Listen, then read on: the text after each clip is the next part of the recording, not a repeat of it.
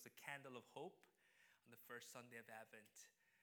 And the second candle was the candle of love, the love of God that was shown proved through Him giving His Son to us. And last week was the candle of joy, of God being the source of our strength. The joy of the Lord is our strength. And then finally, today is the candle of peace. And I think it's fitting on a peaceful morning like today to experience peace. And I pray that this peace will strengthen us. And then finally, next Sunday, we'll have the Christ candle lit before us. All right. Thank you so much. Let me open up in a word of prayer.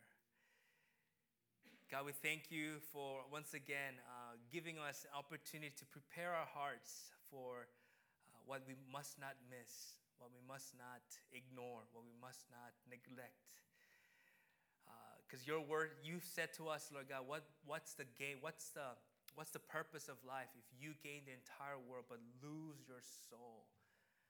And Lord, you said to us, if you, for my sake, lose the world, you will gain your soul. And Father, I pray that, Lord, there will be a change in our hearts, that we will not be driven by the rush of this world, by the torrent of just what the world culture is all about, that's flowing against the kingdom of God. But let us today be discerning so we can find the way forward in this life that's wise. So that truly when the testing comes by fire, the trial comes by fire, we will not be condemned, we will not be judged, but that we will stand righteous. I pray everyone here, all of our families, will be able to stand up proud, stand up, Lord, confident on the day of the Lord's return. And that our hearts will not be condemning us, but that, Lord, we'll know that you are greater than our hearts and that you have already made a way for us. Jesus, you are the way, and we're here before you. In Jesus' name we pray. Amen. Amen. Wow, I think, I don't remember if I said before, but remember there was a time, I don't know how many months ago, but I said, wow, this was the busiest week of my entire life. You guys remember that Sunday? Well, I'm here to say that again. I don't know how I'm here. I feel like I'm not in my body. I was helping a massive retreat for our Korean ministry, something they haven't done in 10 years. And it was a huge event, and it required every drop of my blood and my sweat, okay? But I'm here, but even till yesterday, I was so busy, but I don't know, I feel great, amen? I just feel a little bit jet lagged, but I'm here, I'm good, okay? So today we're here on the final Sunday of Advent, the fourth Sunday, and we've been talking this entire Advent season of how God, when He's about to do something powerful, when He's about to do a miracle in our lives, He builds a community of people. He never sends you on a mission and says, you're it, good luck. When God calls you, He calls you into a body, into a family. It could be 2, it could be 3. It doesn't matter how big it is, but there needs to be a community around you so that when God puts His will, His plans in your life, you will not falter, you will not crumble, but you'll be able to stand. So the first Sunday, remember Mary, when she heard the word of God, the news from God that she's going to be pregnant by the Holy Spirit, she realized it's going to ruin her entire life. But she said yes to God's will, and we thank Mary for doing that. But it wasn't Mary alone. Elizabeth, 6 months before that, already had her miracle at an elderly age to also conceive. And they were able to console, to comfort each other, become a team, and realize, let's go. Encourage each other as long as it is called today, so that the sin's deceitfulness will not harden our hearts. That was a picture of how God wants to develop in your life an Advent community. And then he moved from there to remember Joseph, right? Joseph, her fiancé had to be convinced too, because Joseph was about to divorce her quietly for her sake, and so her reputation will not be ruined. But then the angel visited him in the dream and said, no, this is God's will. I know it doesn't make sense, but this is good for you. So go home and take her as your wife, who's already pregnant. And Joseph does that. Thank Joseph that he did that. And then not only that, Jesus continues the work. Now John the Baptist is born, and we realize John the Baptist did an amazing work of preparing the way for Jesus Christ. So that when the Messiah came, there were already people hearing about it and preparing so they could receive Jesus. And it did. All of his disciples basically became Jesus' disciples. And then today I was asking the Lord, who else, God? I was talking about these people, and I was like, I don't know anyone. But then the Lord reminded me the Magi were also part of this Advent preparation community of bringing Jesus to the earth. So for those of you who have, you can go to the next slide. Here are the Magi. Here's a picture of how we would imagine. You've probably seen this everywhere, right? These Magi, right? Another translation, they say wise men, or another translation says astrologer. It's a kind of difficult word to translate, okay? But you can imagine the word Magi is where we get the word magic in English, okay? So these are people who were originally not Christian. They were people who were into mystic arts, into divination and all this, right? But somehow it's kind of random. In fact, in the 4 Gospels, Matthew, Mark, Luke, and John, only Matthew talks about the Magi. And I'm going to explain why he did that. It's kind of mysterious. Who are these people? Why did they come here? What did they bring? And what was the whole point? It just comes and goes, right?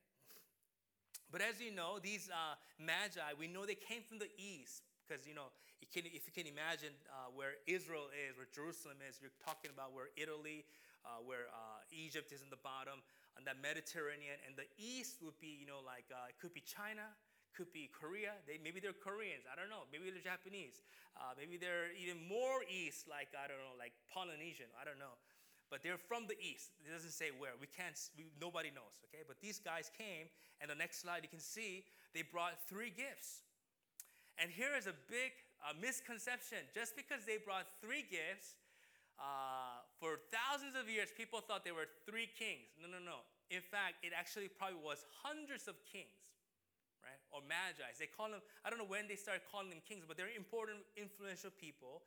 And they brought 3 gifts. It could have been 10 of them. It could have been 100 of them. It could have been 1,000 of them.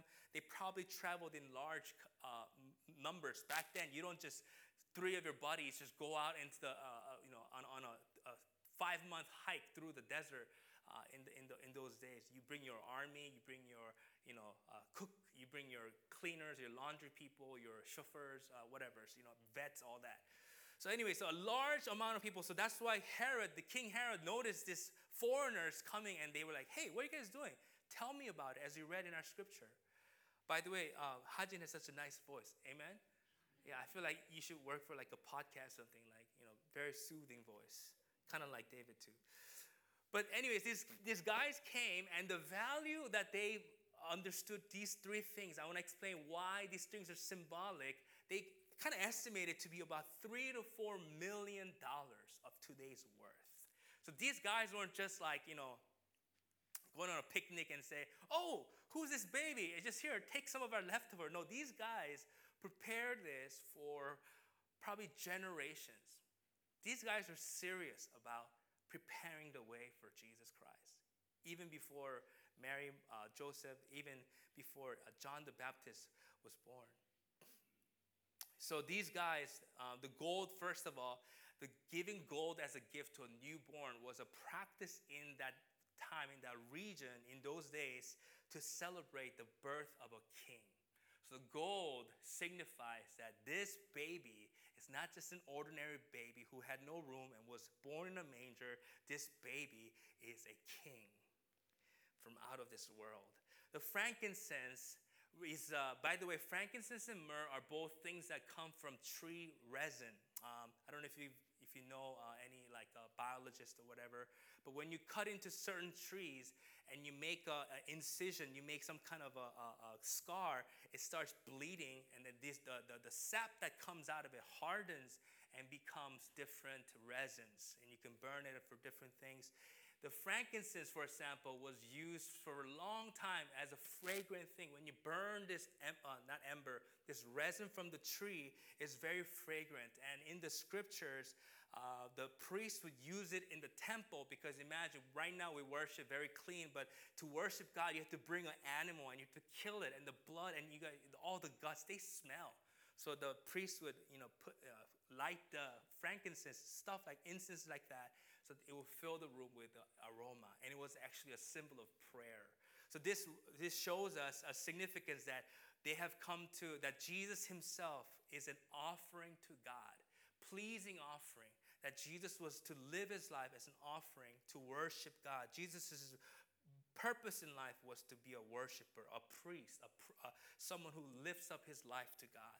And finally, myrrh was a little bit different kind of material. Sometimes you could burn it for good smell. It doesn't smell as nice, but myrrh had medicinal properties. It was used especially for embalming. When someone dies and you wrap them in the cloth, usually you use the myrrh so that the body will not decay as fast. And then you would kind of allow it to be, it's what's called an analgesic effect, painkiller. In fact, when Jesus was on the cross and they gave him a bitter drink to drink, it was probably mixed with something like myrrh so that it could ease his pain. It tastes horrible, but it's like, if you went to the dentist, when they do the thing, it tastes really bad, right? If some of it squirts out and you actually taste it, you taste it for days. So anyways, these are things that show us that these people were not just random hitchhikers or passerbys that suddenly saw a star and they're like, ooh, cool, let's go check it out. I want to explain to you how important these people were and where they came from. And before I do that, we